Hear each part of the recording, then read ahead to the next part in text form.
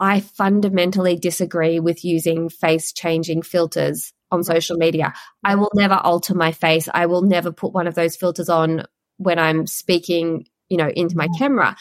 But you bet your bottom dollar I get my anti-wrinkle injections. So isn't that a filter in itself? So it's all of these contradictions that exist within us that are so uncomfortable.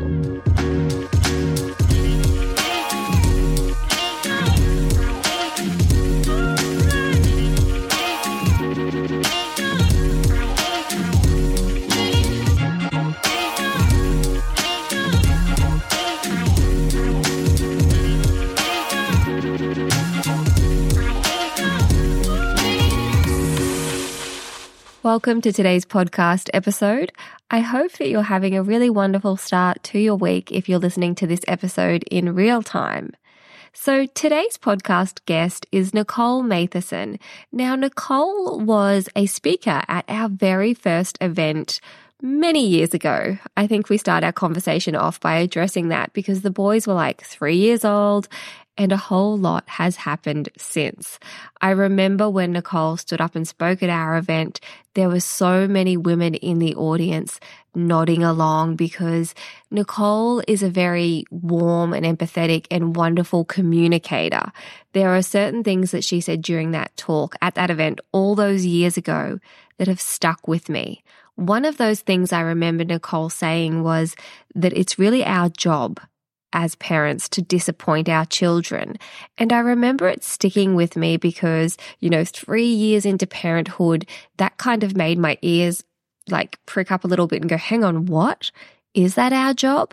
And it's only as the boys have gotten older that sentence has returned to me countless times, and the importance and the wisdom that Nicole was conveying with that has really leveled me in a really great way so many times. So if you happened to attend our first event all those years ago, I want to invite you, pop a photo up, tag me on Instagram. Let's have a little blast from the past. It was such a good time. I really want to get back into events. I really, really loved that first event in particular. It felt so special to be standing there and welcoming you all. And yeah, it's just something I will never forget as long as I live. So anyway, all that aside, Nicole is an incredible speaker. She's a counselor. She works with women. She's also an author. I have her wonderful book in my hot little hands right now. It is titled The Beauty Load. And we originally reached out to Nicole to chat about relationship stuff because we have a relationship month kind of theme coming up shortly. And she was, of course, willing to chat about relationship issues, but she also suggested the idea of the beauty load. And as soon as she said it, I was like, yes, this is something that has been on my mind. And it's on my mind because I can see my part in it. I can see society's part in it. I can see the ways I want to untangle from it and also the ways in which I don't want to untangle from it for whatever reason. And in fact, we get into those reasons in this conversation. But The Beauty Load is an incredible book. It's all about how to feel enough in a world obsessed with beauty. The content of the book is incredible, and also just the feel of the book. You know how sometimes you pick up a book and it just feels good in your hands? It's really, really high quality. It's really well done. I cannot recommend it enough. I think every household needs a copy of it. I'm going to read the back of it to you. So our personal perception of our beauty or the lack of it can make us feel anything from numb to anxious, stressed, and ashamed, and at worst, like we don't belong and that we are not worthy of being loved. In The Beauty Load, counsellor Nicole Matheson exposes the damaging and unrealistic beauty pressures that society places on women and shares how to let go of the struggle, feel confident about who you are in the world, and trust that you are worthy of love and connection just by being you. Now, I predict that there will be some people listening to this episode and you've read the title, The Beauty Load, and you're already like, I don't want the pressure of having to feel like, oh, I love myself exactly how I am. I really enjoy my beauty treatments. I don't need another thing to feel guilty about. I just want to assure you before the conversation starts, that is not this conversation. This is a very realistic conversation about our, attachment to certain beauty treatments and also how it can make us feel safe and why those things make us feel safe. And it's about observing certain things without attaching any pressure to stop certain treatments or without adding any guilt, right? Nicole's just such a wonderful communicator on this topic. She also does have an online course which we chat about, and she's created a code. So if you want to go further than her book, The Beauty Load, and you want to delve into this online, and I feel like as women, but as mothers in particular, it's such a helpful thing to understand, because if we understand this beauty load, we can then communicate about that to our children. And I think little changes are what we are aiming for. Improving our relationship with ourselves a little bit will go a long way, and we can role model that to our children as well. So I've popped a link in the show notes directly to Nicole's course, and she's kindly created a code which is Kylie, all in capitals, and you will get a discount. I believe it's 20% off, which is a huge saving, and we all know how expensive life is right now. So definitely jump on board and use that code Kylie to save your 20%. You can also pick up a copy of The Beauty Load via the links in our show notes. Make sure you're following Nicole. Make sure you share this episode. I so appreciate it. Like, honestly, when I see people sharing on their Instagram stories, or the fact that you've sent it to a friend, or you slide into my DMs, you leave a review, all of that stuff, honestly means so much to me. So let's get into my conversation with Nicole about the beauty load. Just quickly, a word from today's sponsors. Unless, of course, you're one of our Venti members, in that case, there are no ads and your episode is about to keep playing. Ready to pop the question? The jewelers at BlueNile.com have got sparkle down to a science with beautiful lab-grown diamonds worthy of your most brilliant moments. Their lab-grown diamonds are independently graded and guaranteed identical to natural diamonds, and they're ready to ship to your door. Go to BlueNile.com and use promo code LISTEN to get $50 off your purchase of $500 or more. That's code LISTEN at BlueNile.com for $50 off. BlueNile.com, code LISTEN. Nicole, I've been so looking forward to chatting with you, and we already have been chatting before hitting record, and I feel like this is going to be a really great episode. Kylie, thank you so much for having me on. I'm so excited to be here and chatting to your audience. We first connected years ago. We were just saying, like, my boys were maybe 3 at the time, and you spoke at an event that we held. That's right. And a lot has changed since then. But I can see that with you, there's still that massive through line of helping women. And you've shifted focus a little bit. Now, of course, it still impacts relationships and empowering women, but you've really focused on this concept of the beauty load. Yeah. So the beauty load is a term that came to me because I've been seeing women as a therapist for nearly a decade now, and every single woman through my doors was carrying this load. And, you know, the mental load, of course, your listeners would be very familiar with that. This constant sort of needing to have it in your mind of what needs to be done, and this impossibility of really escaping that load. It sits on our shoulders and it feels quite heavy. Well, I believe we have another load, and that is a vigilance about our bodies and how we look, and are we okay? Are we pretty enough? Are we thin enough? Are we appropriate enough?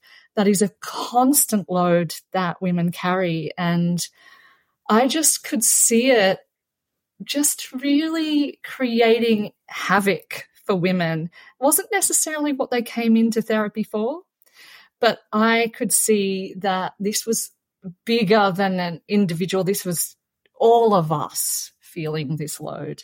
So yeah, that's kind of inspired me to write a book called The Beauty Load. Yeah. It's definitely a systemic thing. And I think that terminology, the beauty load, every woman will know straight away. It's like, yeah, I know that pressure. And as I said to you before we pressed record this morning, it's a topic that both excites me and scares me to look at, because I know I'm complicit in this beauty load and this beauty standard. And as I've gotten older and I reflect on why I am the way I am, I have realized it's a huge component of what I self-identify with as being very important. Yes. I think from a very young age, I took on this role and responsibility, particularly within our family, to be the one who really loved how she looked. And what did that mean? And how has that unfolded? And I think about it, at 35 years old, I'm still applying fake tan weekly.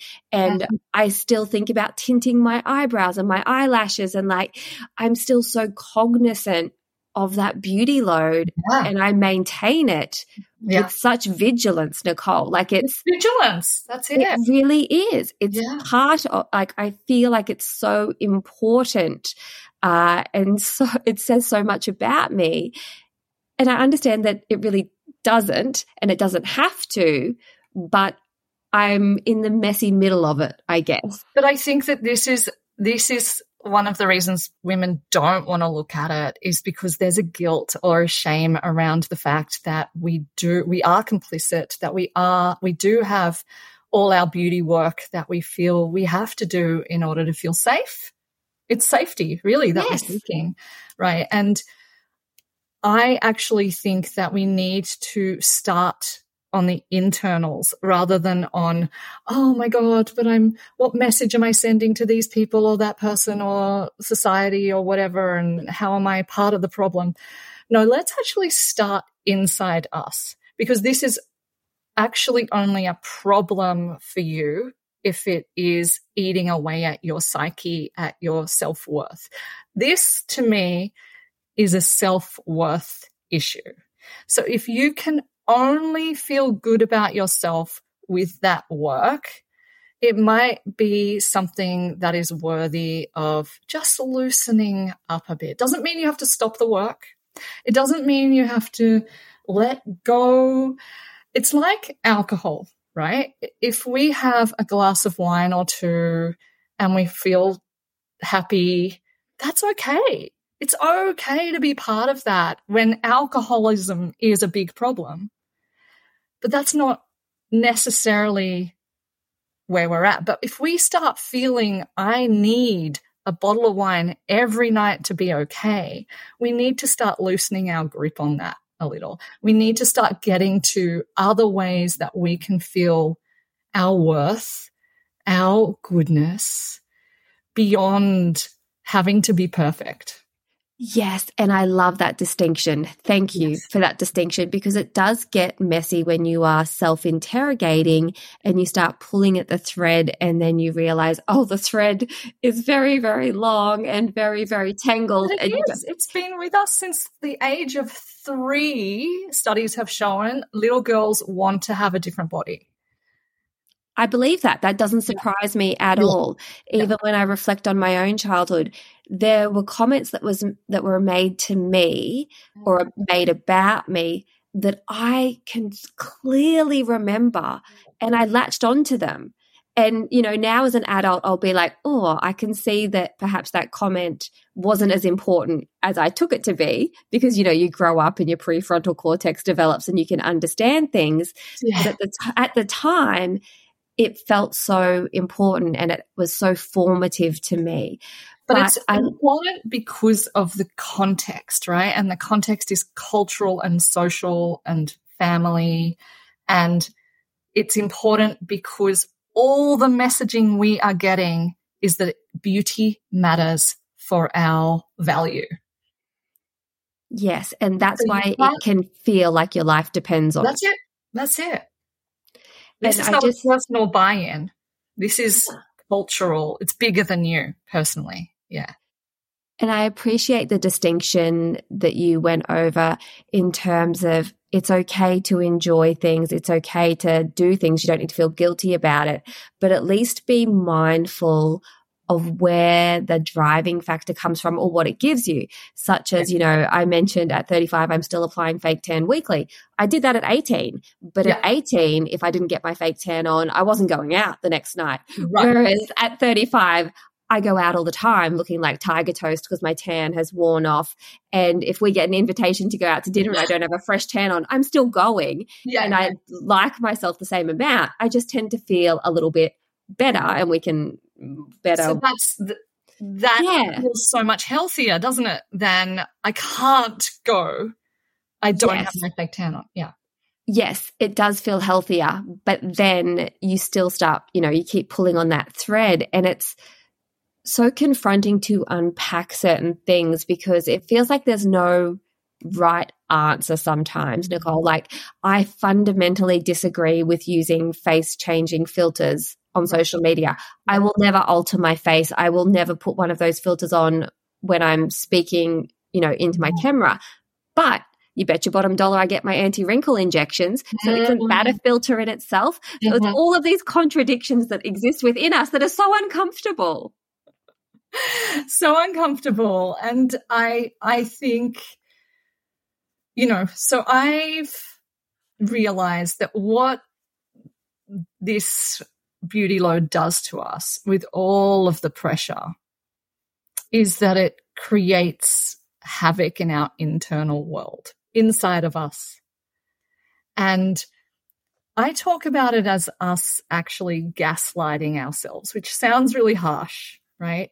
But the toxicity is actually outside of us. It is in the world. It is in the filters. The water we swim in. It's the water we swim in. It's the air we breathe. It's the shaming. It's the patriarchy. It's the objectification. It's the consumerism. It's the constant messaging.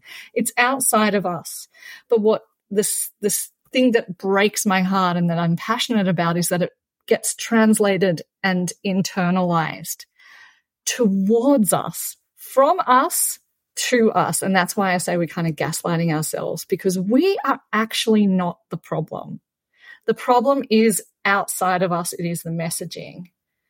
And so even the self-judgment around the beauty work that we do is part of the havoc, right? That's what I mean by it feels like such a big problem to tackle. But it's not.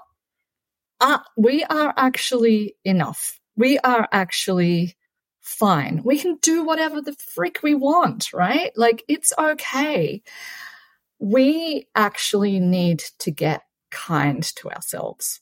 So we need to leave the confusion and the toxicity outside of our skin. Like I'm holding my hand up above my head, but it's like an umbrella over us, a bubble over us. So I believe that the antidote to all of this is actually self-compassion. Self-compassion for the way we speak to ourselves, self-compassion for the way we used to speak to ourselves, self-compassion for all of the diets and, you know, all of that shit that we've put our bodies through or whatever it is, but also self-compassion for being this body, for who we are, for all of it, for the self-criticism, the self-judgment, for just, it's okay. We're enough. Yeah. And developing self-compassion is quite a radical and almost feminist act in itself, isn't it? Yeah. Well, I think that it's the opposite to what the patriarchy kind of teaches us, which is stoicism, which is just get through it, competition, hierarchy, and stoicism. I think self-compassion is that. It's the power of feminine energy. It is not dismissing that there is pain or this is hard. In fact, that's like the first thing of self-compassion is to go, this sucks. This is really hard. And often when it comes to things like our beauty work and the beauty load, we're not sharing that. We're not sharing the angst of it with anybody. It's very isolating as well because we feel it so personally.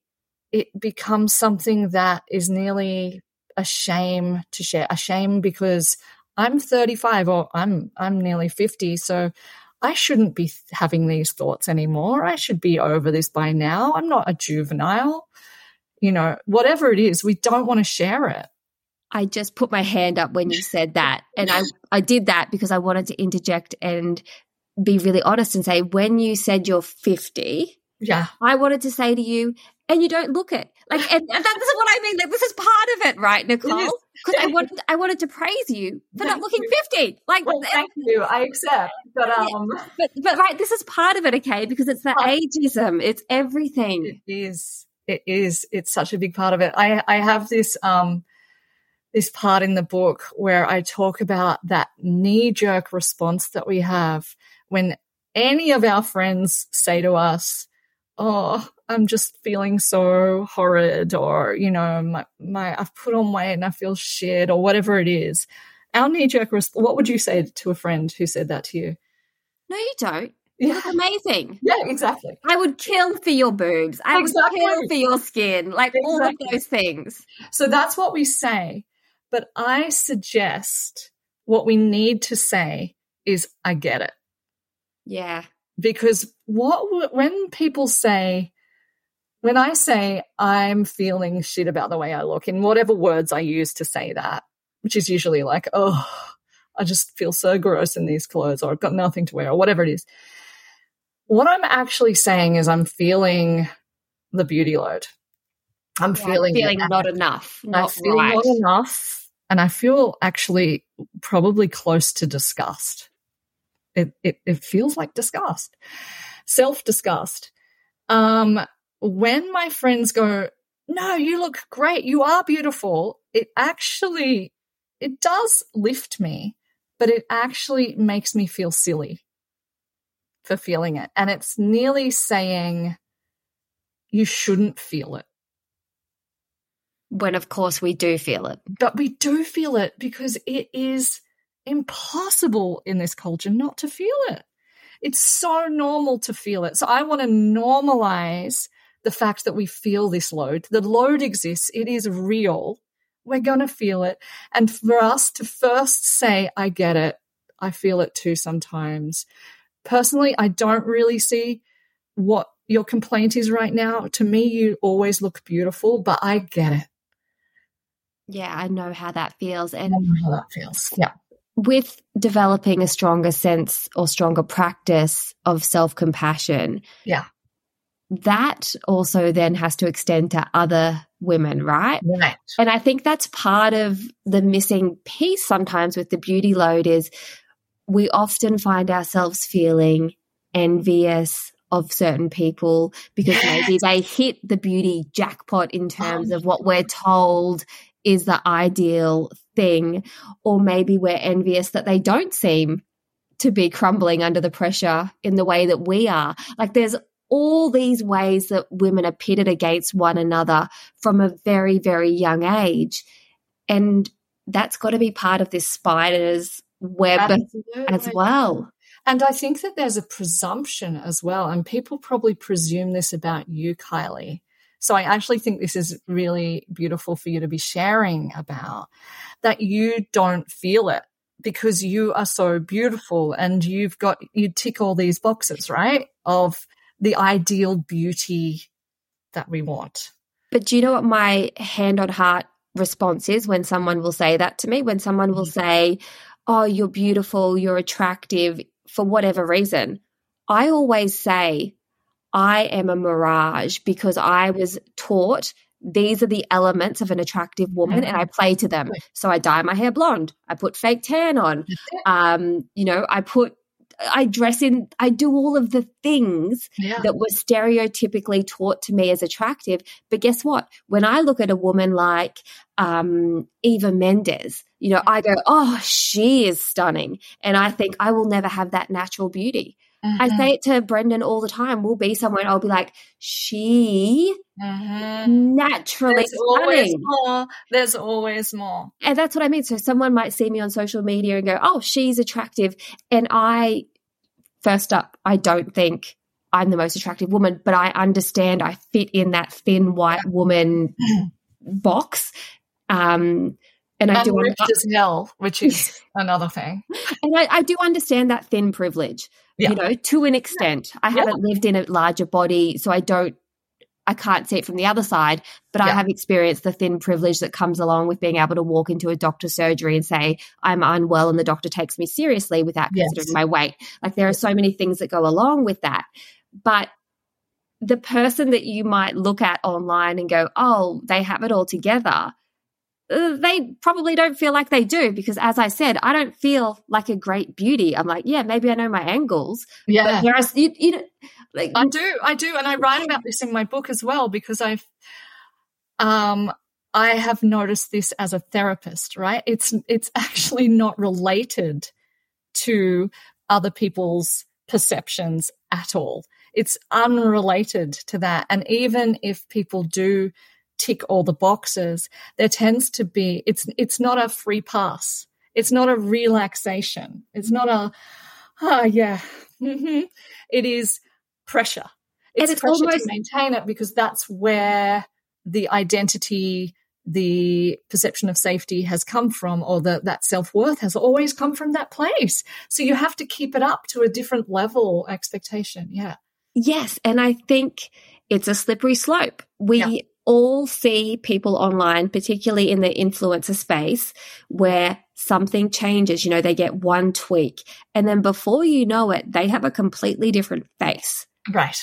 And I think beauty has been democratized in a way, and I think that's, thanks to influencers, thanks to the Kardashians, thanks to all of the access to media that we have, it really has been democratized. Like, when I was growing up, I looked like a teenager. Teenagers today look like 25-year-old women because they're getting boob jobs, they're getting nose jobs, they're watching makeup tutorials. Oh, my gosh. It's a different thing. It's a different thing. I was actually talking to an anthropologist about this, which was fascinating.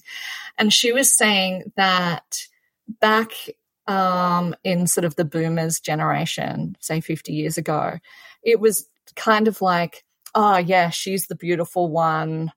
That was it. It was just a luck of the draw sort of situation. Whereas now there's a pressure to create that. It's nearly like it's your responsibility. So there's a completely different kind of internal culture around it. It's like, you need to do the work to become beautiful. Yes. Otherwise, what the hell are you doing?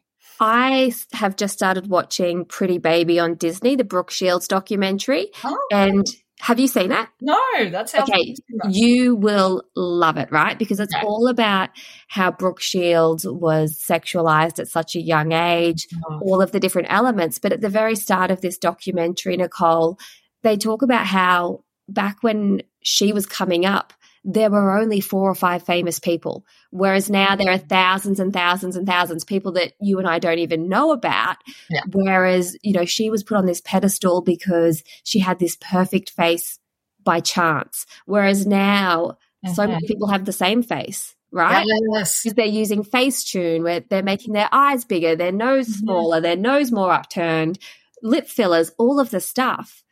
Faces now look more uniform. Yeah. Yeah. It's a lot. I have teenage kids, so I know personally that this is a thing, right? Because it's not down, and I know that, what I'm trying to say is I know that parents worry about this, worry about their kids, worry about how different it's changing and how quickly it's changing, right? And it's very hard to keep your kids off technology and away from the thousands and thousands of influences and images and all of that. And it can be a real worry. And I am personally in the thick of it.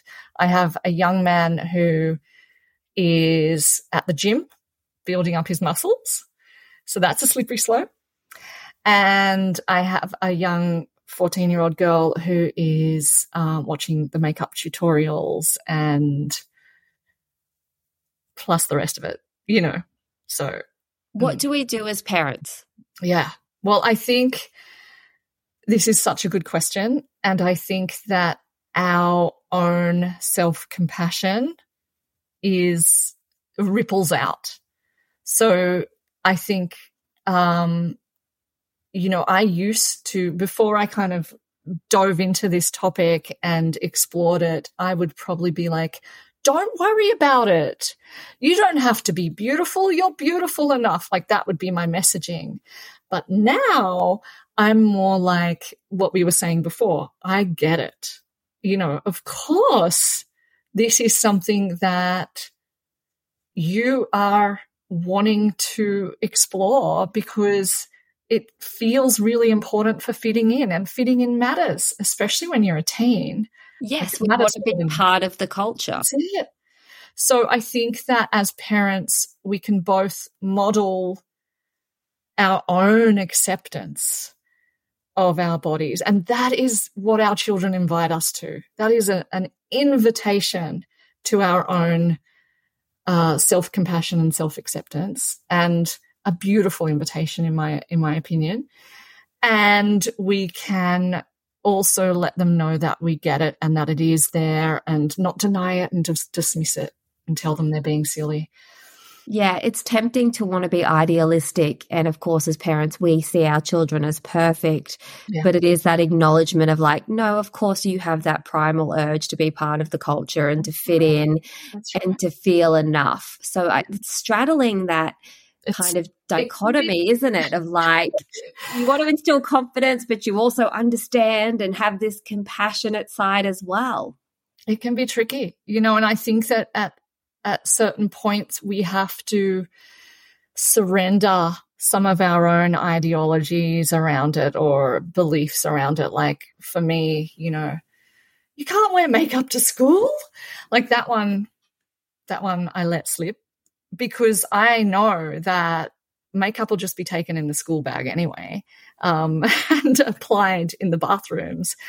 So you need to sort of decide what your line is and be flexible and allow phases. The phases come and go, like trust your kid as well.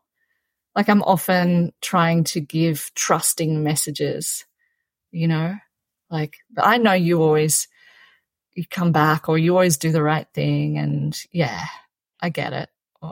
I guess too, having conversations with your children about the complexities of contradictions existing, being forthcoming and saying, this is something I find difficult, is that I fundamentally disagree with so many of the principles and I'm part of it.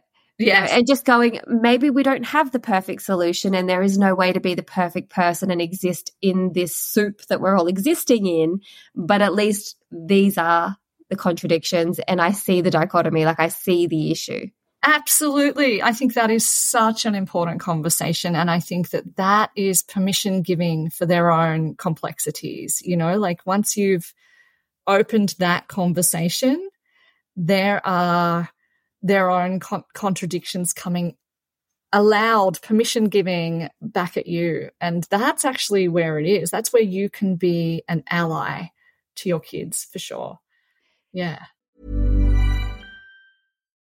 Life is full of what-ifs. Some awesome, like what if AI could fold your laundry? And some, well, less awesome, like what if you have unexpected medical costs? United Healthcare can help get you covered with Health Protector Guard fixed indemnity insurance plans. They supplement your primary plan to help you manage out-of-pocket costs. No deductibles, no enrollment periods, and especially no more what-ifs. Visit UH1.com to find the Health Protector Guard plan for you. You mentioned to me that the beauty load is also a relationship issue. Yes. Can you say a little bit more about that? Absolutely. So I see the beauty load as very much a self-esteem and self-worth issue, because what I see it doing is creating that internal havoc, which leads to anxiety, a desire for perfectionism, self-judgment, self-criticism, self-shaming, which is insecurity making, right? And makes us want to perform to some degree, perform a woman, perform beauty, perform sex. Like, this is very much entangled in our sex lives. The beauty load and sex are massive overlaps because this is our relationship with our body. This is us externalizing for ourselves. Like, I have my hand out here because I see it as though we start seeing ourselves from an external judgmental eye, not from an internal feeling loving eye.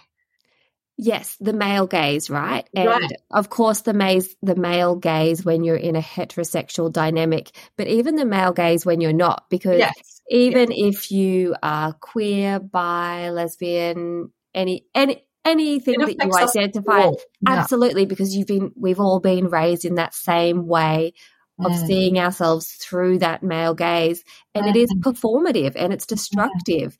Yeah. And you were speaking, and I was like, the listeners can't see us, but I was nodding furiously, Yes. particularly because it has been so entrenched in me and relationships I have been in the past. I didn't even see it.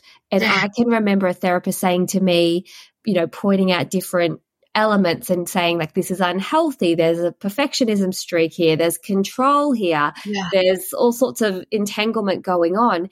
And I couldn't see it. Yeah. It wasn't until I had exited this certain relationship I'm thinking of, and I came across something that this person had written down, right? And this person was working with their own therapist and was completing an activity where they had to talk about their ideal partner. And the top 3 things were attractive, athletic, and self-sacrificing. It brought me to my knees, Nicole, because I was like, how did I not see that that's what that person was looking for? And so I played that to a T. Yeah. Destructive. Yes. And I think that we do sacrifice in order for safety within relationships. And this is why this is a relationship issue. Right? Yes, because a lot of us are socialized as well. Grow up, find a good man, have a good life. We're caretakers. Yes. We're caretakers, right? And then, I get the women in my therapy room as the 30, 40, 50-year-olds going, I don't know who I am. I don't know. People ask, what do you love? What are you curious about? What are you passionate about? I don't know. I don't, so I heard that young women, not girls, but, from a sexual age, so 18, 20-year-old women have sex for power, whereas young men have sex for pleasure. And that hit me. And I was like, yes. I mean, I look back at all the sex I had at that age, and I don't remember having an orgasm. I do not remember enjoying it. I was not there for my pleasure, for my body, for my experience of sex. My cumulative experiences of sex, I mean, and some of them were not good, were all about, oh, they find me attractive. Great. Yes, I'm nodding again because the power currency that we are taught about sex and even the value of sex. I remember being taught a lot about how important it was to be really sure that you were going to lose your virginity and to have this great experience when you lost your virginity, because that made you somehow empirical or better than the girls that had already lost their virginity. So I think even that dynamic plays into the power, plays into the performance, which all of these things exist, but we're not talking about our pleasure. No, we're not talking about our pleasure. And then we have to add in, well, if I'm feeling, so for me, and as you read my book, Kylie, you'll find out that I feel like our insecurity gets landed at a certain point in our body, maybe multiple points, but for me, it was my small breasts, right? So I could not get over my small breasts. I could not feel like an attractive woman with small breasts, right? The calculation didn't work in my brain about it. And so there's that compensation that, I'll just take whatever or whatever. But also when in these formative years, when a man was reaching for my breasts, all I could think was, he's going to hate it. This is not enough for him. My body went into stress. So I was actually tight and stressed and insecure in these very intimate moments of allowing someone near my body. But you think about how people feel about their tummies. You know, people talk all the time about their tummies or their bums or, you know, extra bits of fat or coming back from having a baby or whatever it is. Like, this is how it's a relationship issue. This is how it affects us in intimacy. But not only that, I feel like it affects us when we're dating. It affects how we choose our partners, how we go into relationships, how we set up the foundations of, you know, equality, like emotional safety. All of that stuff comes down to how our self-worth is and our self-esteem. Absolutely. And to think, as you mentioned, Nicole, it can start around 3 or 4 years of age. How do we start? You know, I know that you've mentioned self-compassion, but how do we actually build that?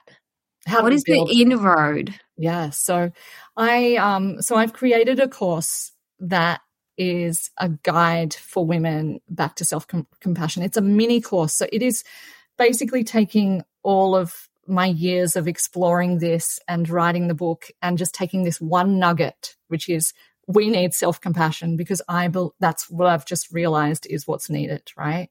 It's like all of this noise can happen. We just need to change the way that we speak to ourselves. So first step is always awareness, is noticing, that is me talking to myself from judgment, from that external judgmental eye, noticing it and interrupting it.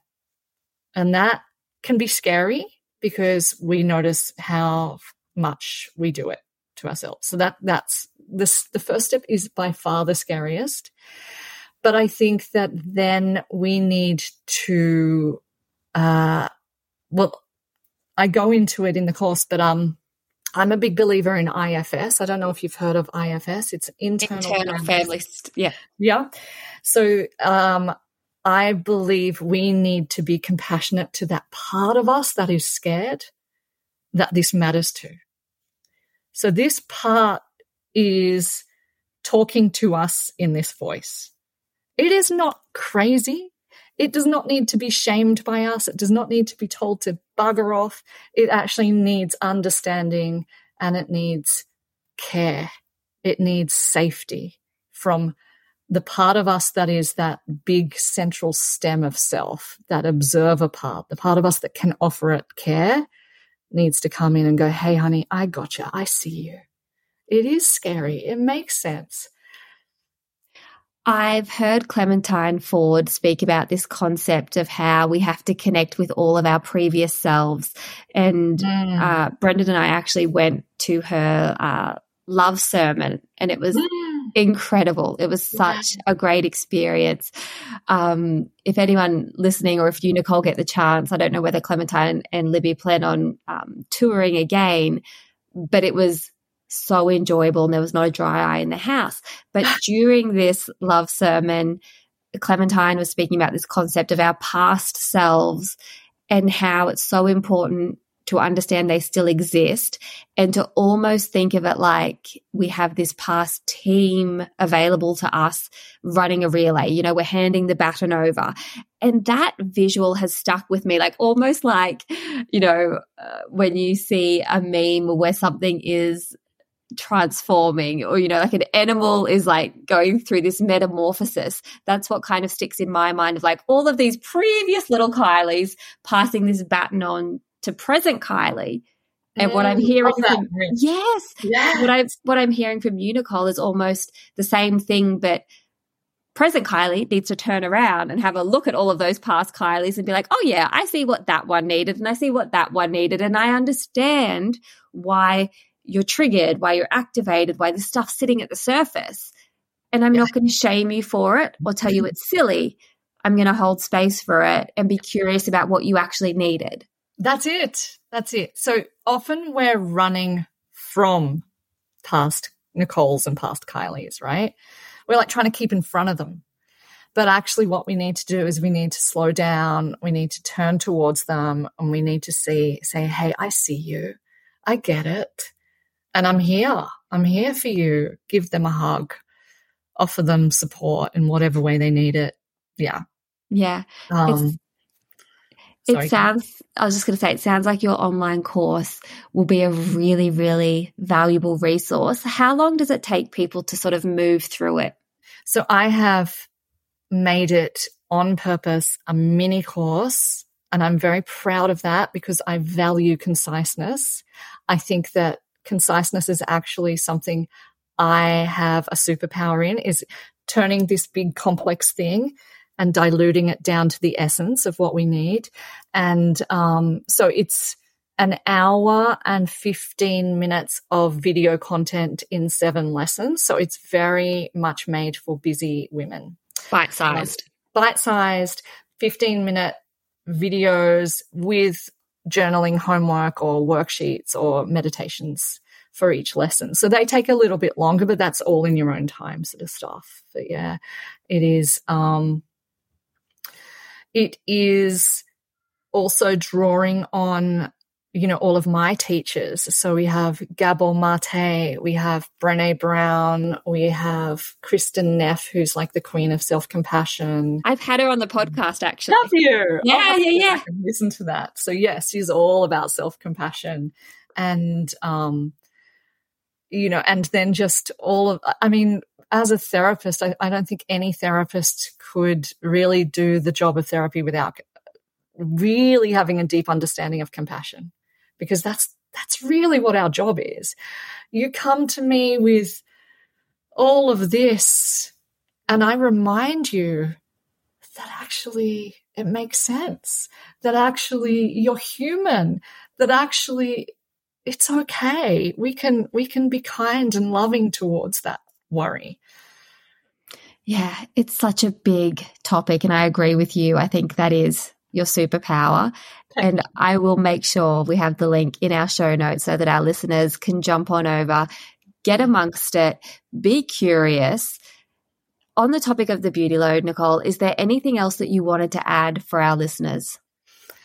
Well, I think that I really want to come back to just the idea that we don't need to feel guilty for our work, for the beauty work, for how complicit we are in it, and that actually this is about you and an invitation for you personally.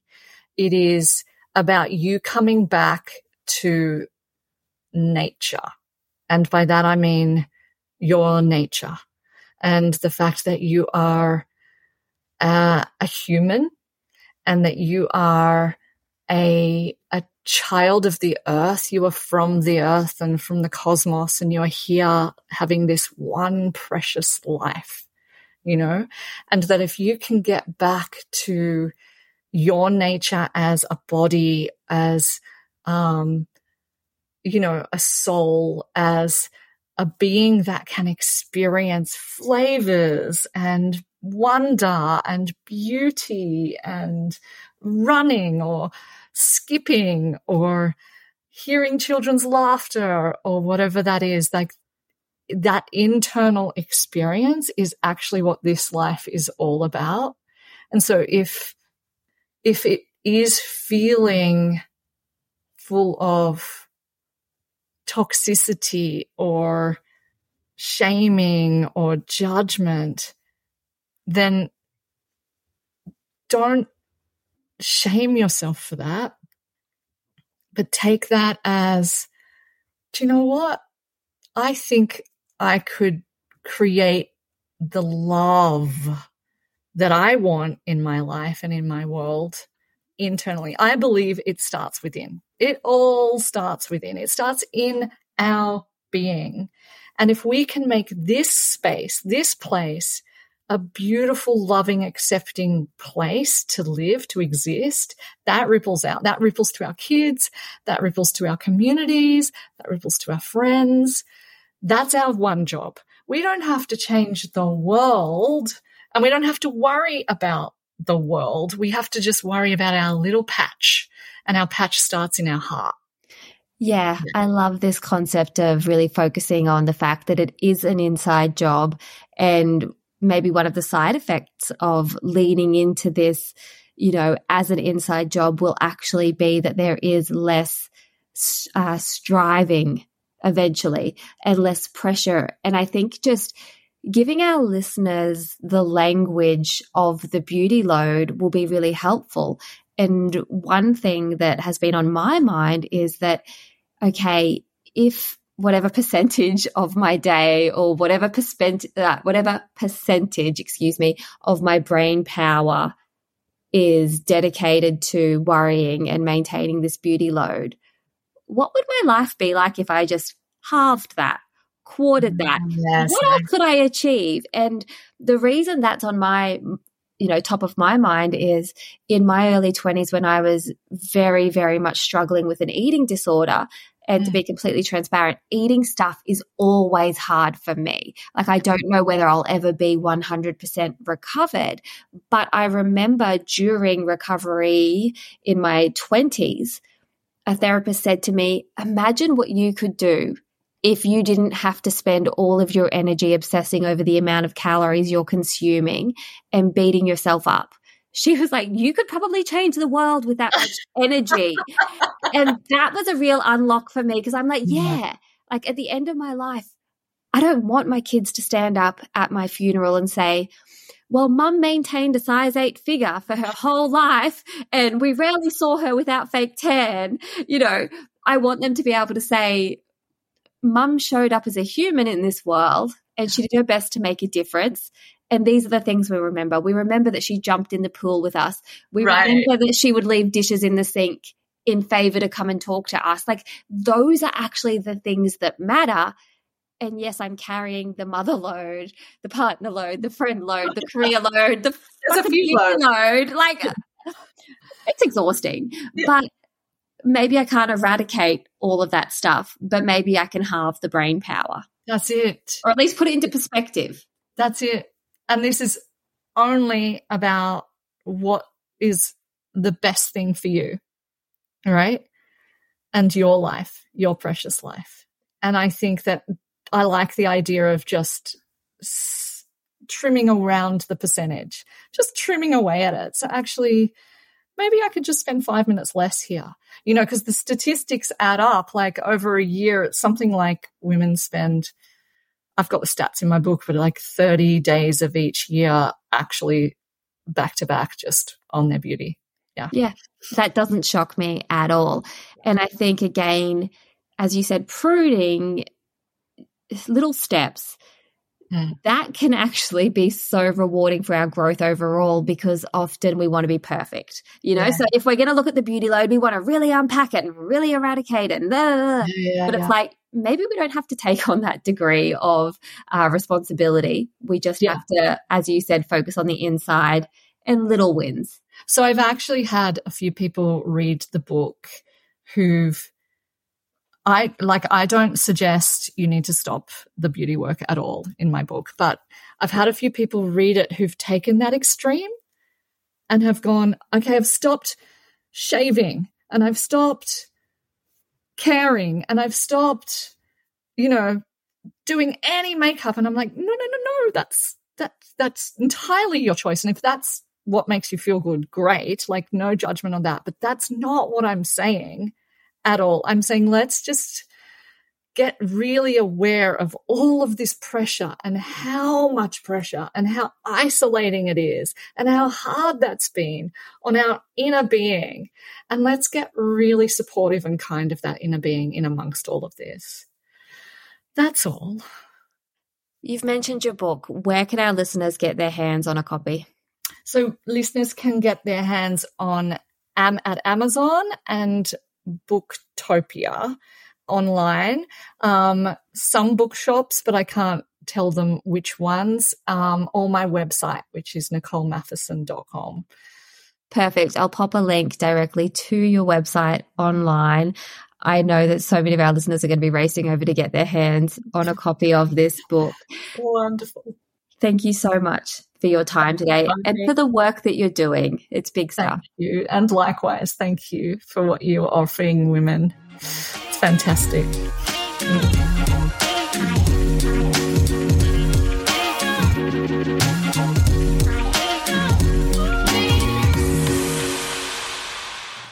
Today's podcast episode was recorded on the land of the Bundjalung Nation. In the spirit of reconciliation, we acknowledge the traditional custodians of country throughout Australia and their connections to land, sea and community. We pay our respect to their elders past and present and extend that respect to all Aboriginal and Torres Strait Islander peoples today. Planning for your next trip? Elevate your travel style with Quince. Quince has all the jet-setting essentials you'll want for your next getaway, like European linen, premium luggage options, buttery soft Italian leather bags, and so much more. And is all priced at 50 to 80% less than similar brands. Plus, Quince only works with factories that use safe and ethical manufacturing practices.